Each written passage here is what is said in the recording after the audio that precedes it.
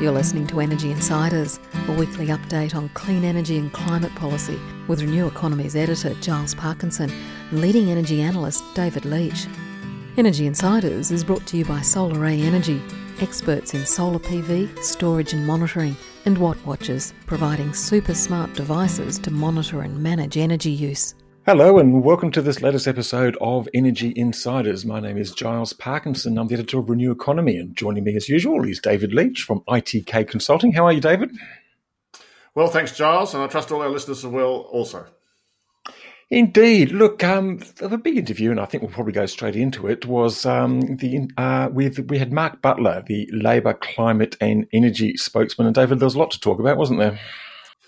Mark's announced his policy agenda, as Labor has with most of its policies, well ahead of the election. Broadly, they're looking for 50% renewables, 45% reduction in emissions by 2030. There's $10 billion into the Clean Energy Finance Corporation, $5 billion into a new infrastructure fund, and support for batteries, 1 million batteries by 2025. It's quite a big policy suite. Indeed it is. And look, let's have a listen to our interview introducing Mark Butler, the Labor Climate and Energy spokesman. Mark Butler, thanks for joining Energy Insiders once again. My pleasure. Labor, just less than a fortnight ago, unveiled its detailed energy policy for, I think 3 months to 6 months ahead of the next federal election. So congratulations on that. And there's a lot to get through. And I suppose we'd like to go through it piece by piece. Let's start with the part that we probably know less about. And this is the Energy Modernisation Fund. Labor says it will put $5 billion towards that. Tell us why that is necessary, what that spending will do that the networks would not normally do, and basically what the intent is. Well, the intent of our plan broadly is to start to get some shape around the transition in a policy sense from federal government, to get some shape around the deep transition that's happening in our electricity sector here in Australia. And as we know, is happening in pretty much every other economy around the world. And the thing that has struck me over the last couple of years talking to stakeholders and energy companies is the lack of any real planning around that transition. It's hard to find another country that doesn't have some level of planning involved in developing policy that makes sure that this transition happens in a way that is in the best interests of consumers, households and businesses. Now, probably the only foray into planning we've seen in energy policy at a national level is the Market Operators Integrated Systems Plan. And I think what that makes clear to us is the need to have a pretty deep think about the way in which new renewable energy zones are linked up to load centres. So there is going to have to be quite a different approach, I think, to transmission planning over coming years, because we're not going to be getting all of our electrons from the traditional sources of the Latrobe Valley and the Hunter Valley and Iron Triangle in South Australia, and so on and so forth. They're going to be coming, from those places still to a degree, but also from new renewable energy zones in northwest Vic or western New South Wales. And getting the transmission planning right for that, I think, is a pretty significant challenge identified by the Market Operators ISP. And one of the things I think that there is a role for government in doing is to help to de-risk and lower the costs of financing that transmission. We've got to do this very carefully. We've got to avoid the risk of gold plating, that if we jump into this too enthusiastically could end up biting consumers on the butt, if you like. And we think that putting a fund that is able to provide the sort of the weight of government to assist in the financing of this transmission is a good idea. Now, would this be like this overwhelmingly, I think corporation? It would. We've decided not to put it within the remit of the Clean Energy Finance Corporation. We think that corporation has a lot of work already to do, but we think this is a really successful model where the Commonwealth is able to bring the benefits of its borrowing capacity to an industry that does need new finance brought to it, de-risk that, lower the cost of financing projects, and as we know through the CEFC, actually provide a relatively modest but still positive return to taxpayers, as the CEFC is already doing. So this would be a new fund then created under different auspices, drawn along similar lines. That's right. Yeah. Okay. Very much the same governance as the CEFC, but a separate entity. Okay. Mark, I attended a Transgrid planning forum on Friday where this fund wasn't much discussed, but the AEMO was sort of complaining still or there was a lot of debate about the RIT test and looking after the rights of consumers and producers and everything. And they were also already saying that, for instance, the transmission linking in Victoria to New South Wales is falling behind schedule. And there's kind of a first mover sort of problem in these renewable zones. I guess I favour it's not my money, a build it and they will come approach to transmission. I was just wondering how you see this fund and money actually interfacing with the fairly bureaucratic process that we've got at the moment. Well, we're trying to keep a relatively open mind as the ISP development continues to progress, and I think there's a very good discussion within the industry and with stakeholders revolving around that ISP process that we don't particularly want to sort of muck around with. We think that that's going quite well. I think there are different views around the adequacy of the RIT-T test. Particularly as you start to think about more system-wide impacts of transmission planning rather than just the state-to-state focus that the RIT-T test tends to have.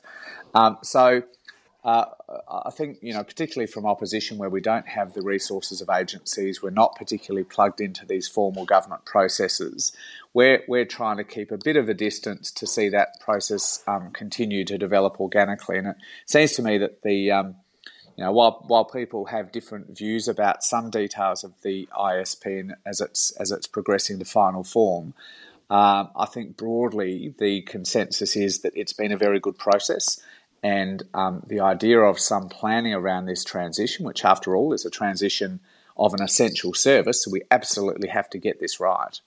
The idea of some planning has been really welcome. Mm. Let's move on to the Clean Energy Finance Corporation. You've announced another $10 billion for that. Now, is that to sort of increase the amount of money they have disposable available now, or is that to sort of further their spending in coming years? And what will it be focused on?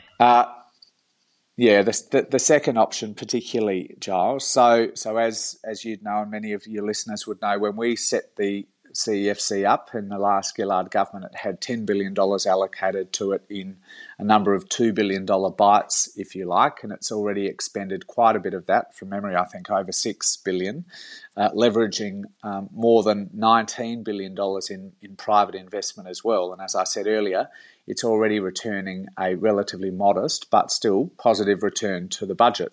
So this is a success. It's a real success story, I think, and we don't want to see its work finish because of the allocations that were made by the Gillard government running out. So it's essentially an extension of their existing profile, but also a refinement of their work. And I think that would be the view, I imagine, if you ask the board. I mean, the necessary work several years ago to assist new solar, new wind projects getting away, I think, is largely done. Those generation forms are able to compete and beat other forms of generation on their own 2 feet in a properly constructed market. So the work of the CEFC, I think, will move more to other elements of this big transition. So, storage, managing the intermittency of those solar and wind farms that are sprouting up all across the land, but also looking at some upstream opportunities in manufacturing as well, which people are really interested in around the country. Mm. Let's move on to the... Mark, Go ahead, David. Sorry, Labor has a 50% renewable target, which I must say I fully support. Even that's not enough. I mean, it has to be said to get the 2 degrees. But do you see the CEFC as running reverse auctions with some of this money? I mean, one thing I'm quite unclear about is the interaction between federal and state targets and the mechanism for getting to 50%. And it wasn't really all that clear in your announcement. Well, I think if you read through the speech and some of the documents we've released, we have tried to be as clear as we possibly can from opposition about that. Our first preference still is to have a bipartisan market framework agreed between the major parties that is able to get to 50%, that is able to be calibrated to get to 50% renewables by 2030. Generally, I think overwhelmingly the view is that the best solution to the energy crisis is a bipartisan solution. But we also recognise that the coalition party room, at the moment at least, is not in a mood to do any deal with Labor. It's not that they particularly objected to the details of the National Energy Guarantee or the Clean Energy Target before that or the Emissions Intensity Scheme before that. It's that there is a substantial body of opinion within the coalition party room that simply will not countenance any deal with Labor, no matter the details. So, if that continues to be the case, then we're not going to be able to come to a bipartisan solution, and we're not simply going to give up. So what we've said is that if we can't come to an agreement with the coalition, then we will move to take direct action to ensure that we get to 50% by 2030, and that will be developed in more detail in government, but almost certainly involve the Clean Energy Finance Corporation taking a leading role in conducting auctions or tenders that ensure we get the best possible price for consumers, and then deliver the investor certainty that would otherwise come from a bipartisan market framework through contracting mechanisms from government. So with the National Energy Guarantee then that you're proposing, even if the Liberal Party came to bite at that, which is the policy that they actually proposed, the issue will still be over the scale of the emissions reduction target, won't it? Because they're not going anywhere near a 45%. That's right. So inevitably, there's no way they're going to get agreement around that. No, absolutely not. So those reverse auctions will have to take place in the absence of a meaningful neg.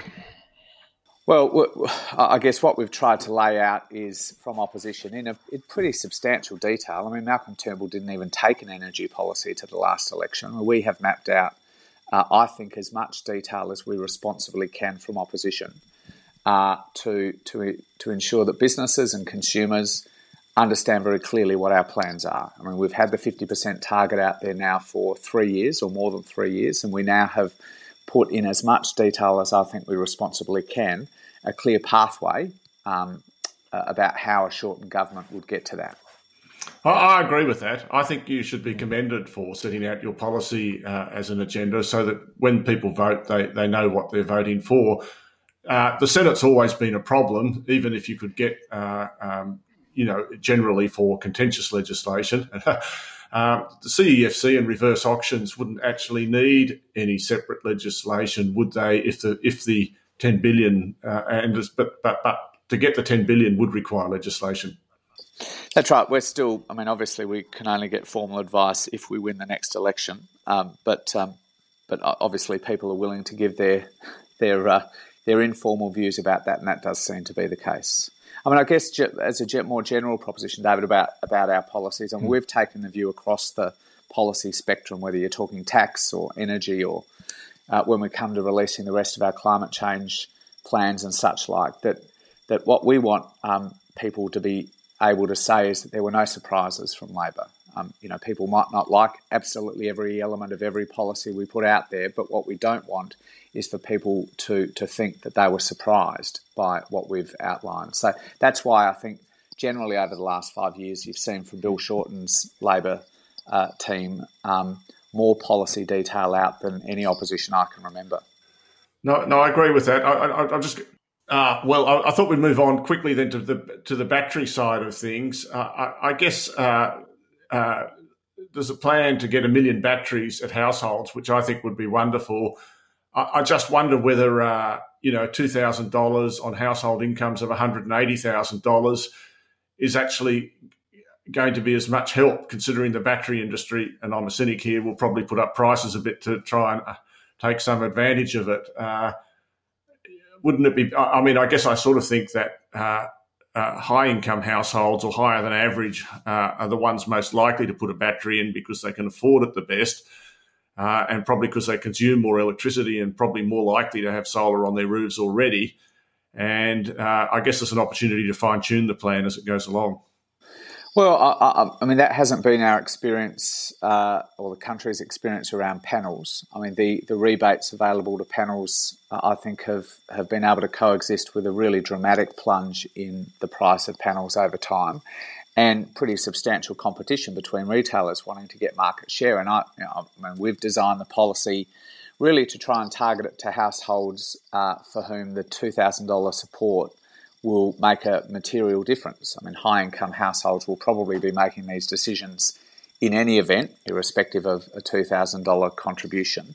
But as you know, as well as I do, there are some other state government programs in place in South Australia and Victoria, and I think coming in Queensland as well. So I think what you'll see over the coming few years, as the price continues to come down because of technology costs, but also I hope more competition in the market, we will be able to get a real sense in the coming few years about how quickly we are progressing to the 1 million batteries target by 2025. And so one of the details of our policy is that we would have a pretty substantial review, I think, in 2022, just to see how those different programs at a state and a federal level, plus those market developments, are progressing to getting to that 1 million household target. Let's have a look at some of the other policies that you haven't yet unveiled, and this is part of your overall economy-wide 45% emissions reduction target. Now, you sort of said that these will gradually be rolled out in the next couple of weeks, and you seem to have been hinting at some sort of sector-specific carbon trading schemes. I mean, it's interesting to see some of the big companies, the miners, the BHP, Rios and Woodsides, who fought so hard against the original carbon price under the Gillard government, now coming back and saying, let's please have a carbon price. So what exactly are you going to try and put together with those sectors to try and achieve those emissions reductions beyond the electricity sector? So just to recap for your listeners, they'll remember that during the Rudd and Gillard governments, Labor's policy was to have essentially a carbon price mechanism in the form of a cap and trade scheme applying across the economy, or at least to those very large emitters of carbon pollution. The threshold, I think, was 25,000 tonnes or more, which interestingly is also the threshold that China's national emissions trading scheme has as well. So I think that covered probably a few hundred, maybe 350 companies. The change to that over the last few years, both in the 2016 policy and the policy we're taking to this election, is we've pulled the electricity sector out to have a separate electricity policy. And I think that's broadly accepted across stakeholders, businesses and other groups as the proper thing to do. So it leaves the rest of those large emitters, manufacturing, the LNG sector, some mining and so on and so forth, to be covered by something else. So those industries have put to us whether or not that mechanism could be the sort of baseline and credit scheme involved in the safeguards mechanism, which is currently the mechanism in place. Now, that mechanism is calibrated so gently that there's not really any control on emissions from those big emitters, let alone any obligation to start reducing their carbon pollution, which is one of the reasons why, since 2014, our country's carbon pollution levels have been increasing, while in pretty much every other major economy in the world, they're going down. So we've been very clear that whatever it is, whether it's a cap and trade scheme or a baseline and credit scheme, there has to be rigour in it. So the cap in a cap and trade scheme, or the baseline in a baseline and credit scheme, needs to be aligned with Australia's international emissions reduction targets. So that for us is the non-negotiable, if you like. And as to the rest of the detail, that's sort of what we're working through now with those industries and with plenty of other stakeholders as well. When can we expect to hear more about those? And are you fearing a carbon tax scare campaign all over again? We seem to have got the start of one already. Yeah, well, I mean, the politics of climate change policy in Australia means that there's always going to be a base for these sorts of scare campaigns, and certainly the government is trying to do that again. I think a really interesting case study of that is, if for people who have been listening to and watching this debate for years, you remember Tony Abbott trying to scare everyone that Whyalla would be wiped off the map. Well, I'm from South Australia. Go and have a look at Whyalla now. Confidence in Whyalla, which is the second steel-making town in the country, confidence there is surging on the back of a takeover of the blast furnace there by Sanjeev Gupta, and his conclusion that the cheapest and the most sustainable way, most reliable way to shore up those steelworks is with renewable energy. That I think gives you a sense of the degree to which the sort of scaremongers, particularly in the coalition government and in areas of the media, are increasingly out of touch with where the rest of the country and big parts of the business community have found themselves now. I must say what I learned out of the carbon tax and carbon pricing mechanism is that for all it's easy to be attacked politically, a carbon tax is very administratively simple and provides a lot of certainty to everyone, whereas schemes that rely on baselines and reducing targets are generally much more uncertain because the target itself moves around, and it just seemed to me after years and years of debate that a tax was the simplest mechanism from every point of view except the politics. And I guess looking at the existing government scheme, the penalty for non-compliance, if there ever was one, is having to buy more of those sort of quasi-renewable certificates, whose name I've just forgotten. I guess that'd have to be modified at an absolute minimum, wouldn't it? Yeah, and I think that's the level of detail I think that that people are thinking about now. Mark, the climate change conference is starting in Poland today. In fact, I think it actually started on Sunday.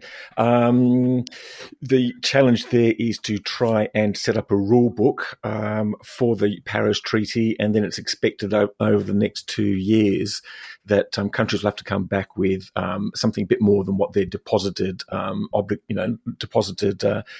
nationally determined contributions would be. It's true to say, isn't it, that Australia and the rest of the world are going to have to do a lot more to reach just a 2-degree target, let alone a 1.5-degree target.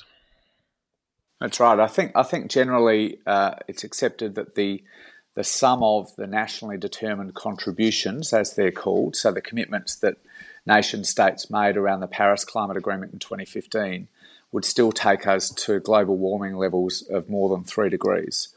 Now, in Paris, really the focus was on trying to get a framework agreed that would bind developed and developing countries, rather than getting the targets right. And I think that was the right approach. I mean, we all remember that it was only 5 or 6 years earlier that you'd seen the collapse of talks at Copenhagen. So 5 or 6 years is the blink of an eye in most multilateral processes. So to get things back on track as quickly as the global community was able to do, particularly under the leadership of the Americans under President Obama and the Chinese, I think was a very substantial achievement.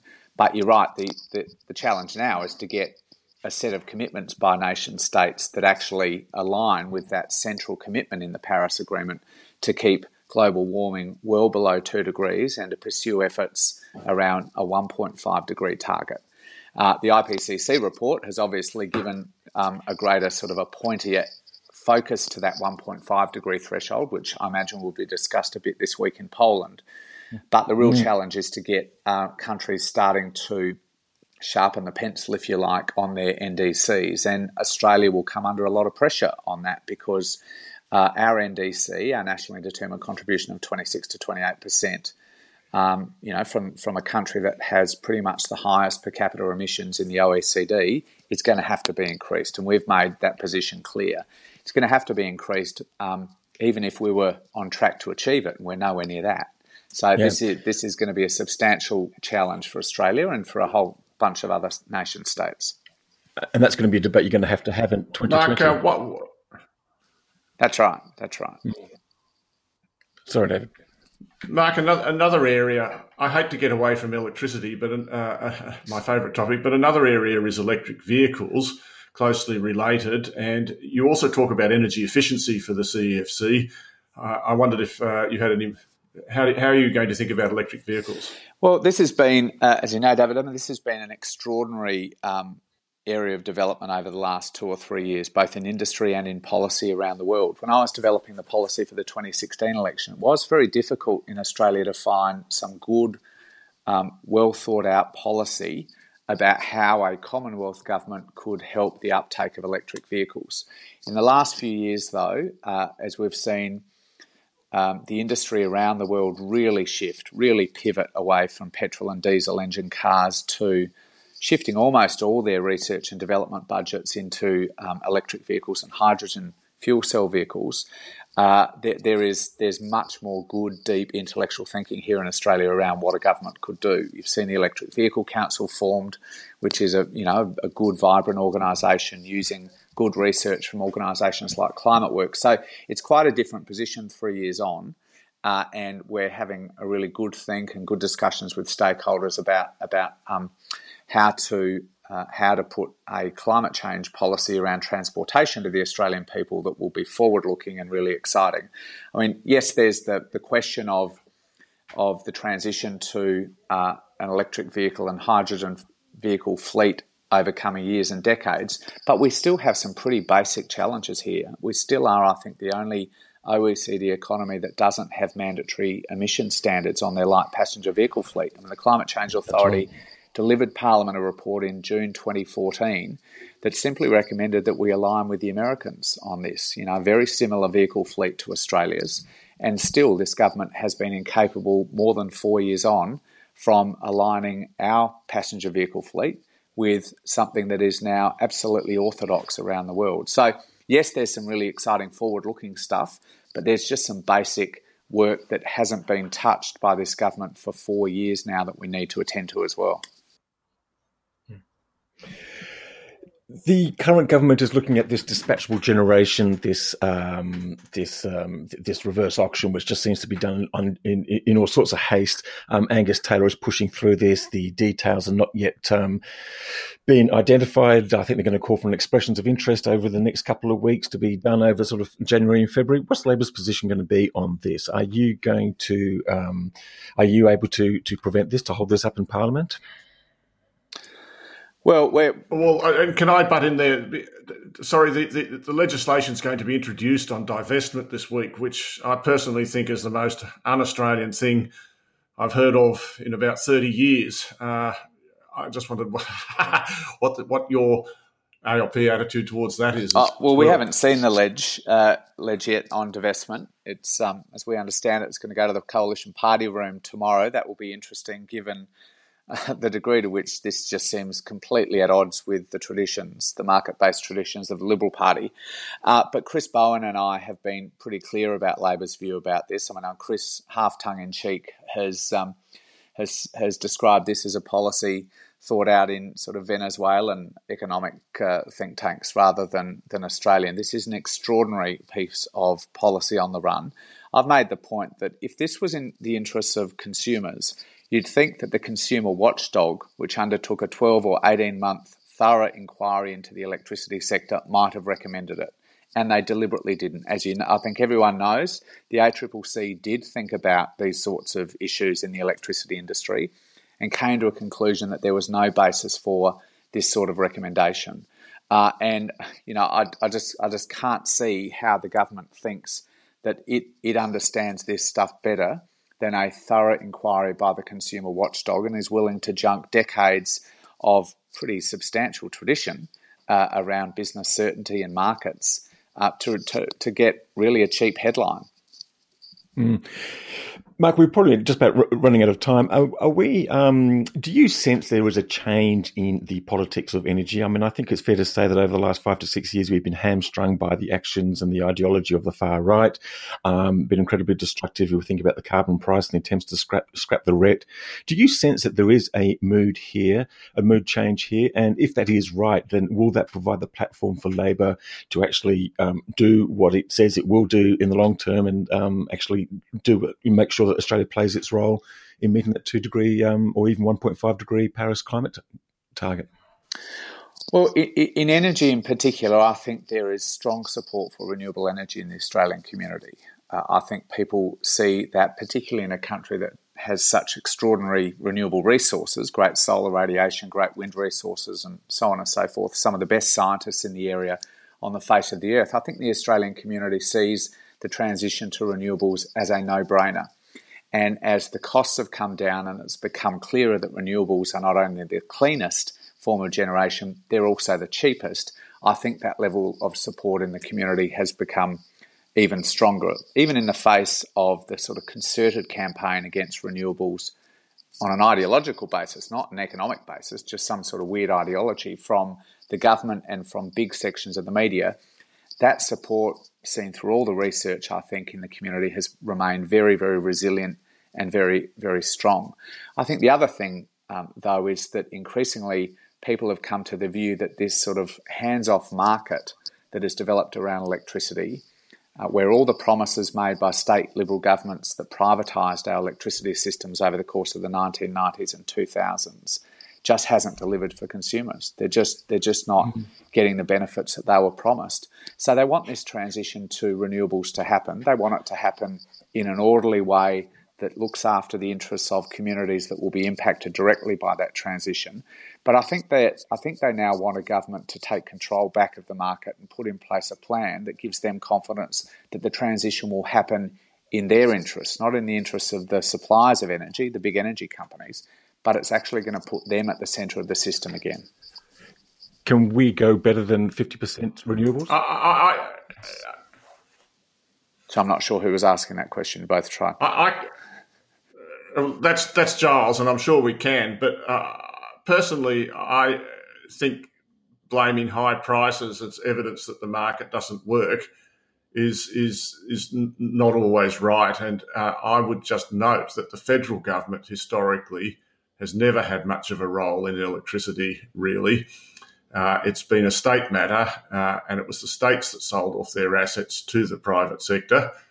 And I do think there is still room for a lot of debate about having the rule maker owning teams in the competition, if I can put it that way. Yeah, and I think they're all substantial and reasonable points for debate. I mean, I just think, though, that this isn't we remind ourselves this is an essential service. It's not the only sector of the economy undergoing a really substantial technological disruption. There are plenty.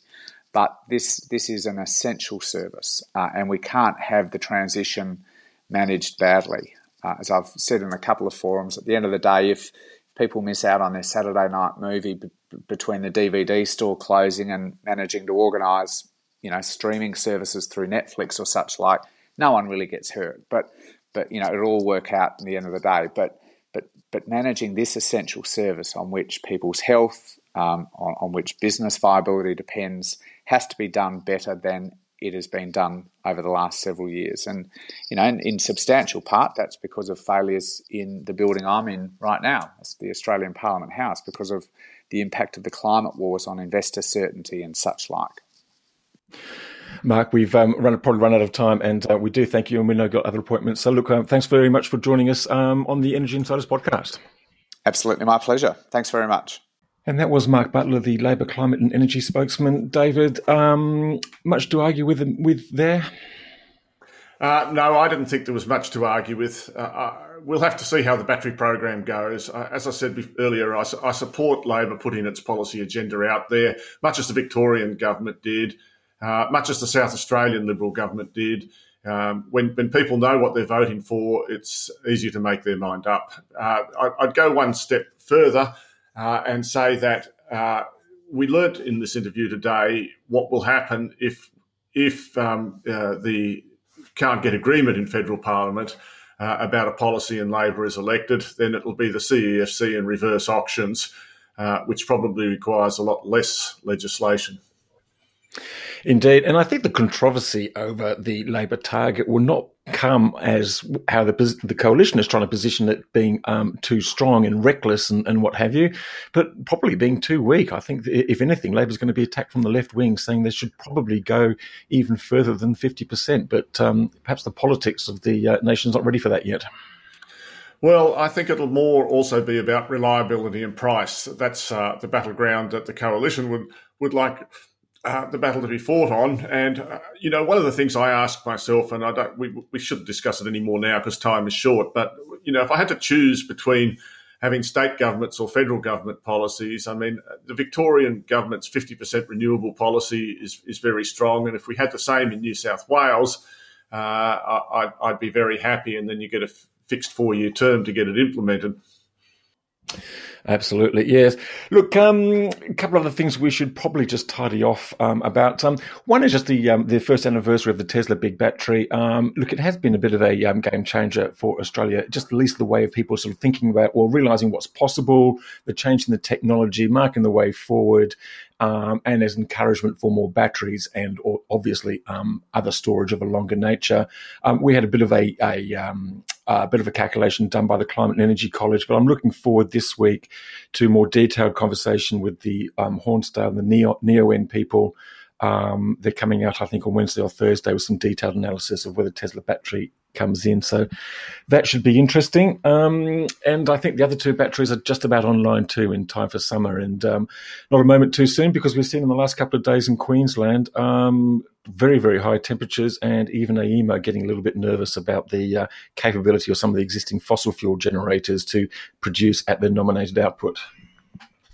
Look, I never had any doubt that the battery could do frequency control at the appropriate level. I've never had any doubt about that at all. The second thing I'd say is that batteries are getting increasingly competitive with open cycle gas in 2-hour windows. And I think it was very telling what's going on in California in regard to that.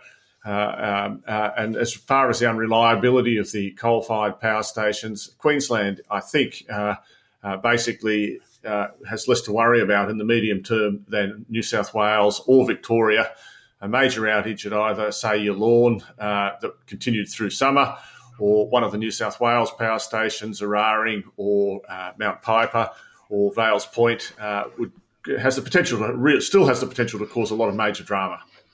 And look, there's a few other things to look forward to this week. I think we must be due up for our next COAG Energy Ministers meeting. I guess that's when we get the latest version of the National Energy Guarantee. And intriguingly... Well, actually, Giles, there's a lot more in that agenda. I think we're expecting to get advice about the RIT test and the way to implement the ISP that Mark Butler mentioned, and I think this is incredibly important myself to the underlying fundamentals of how we move forward, is who's going to be making responsibility for decisions.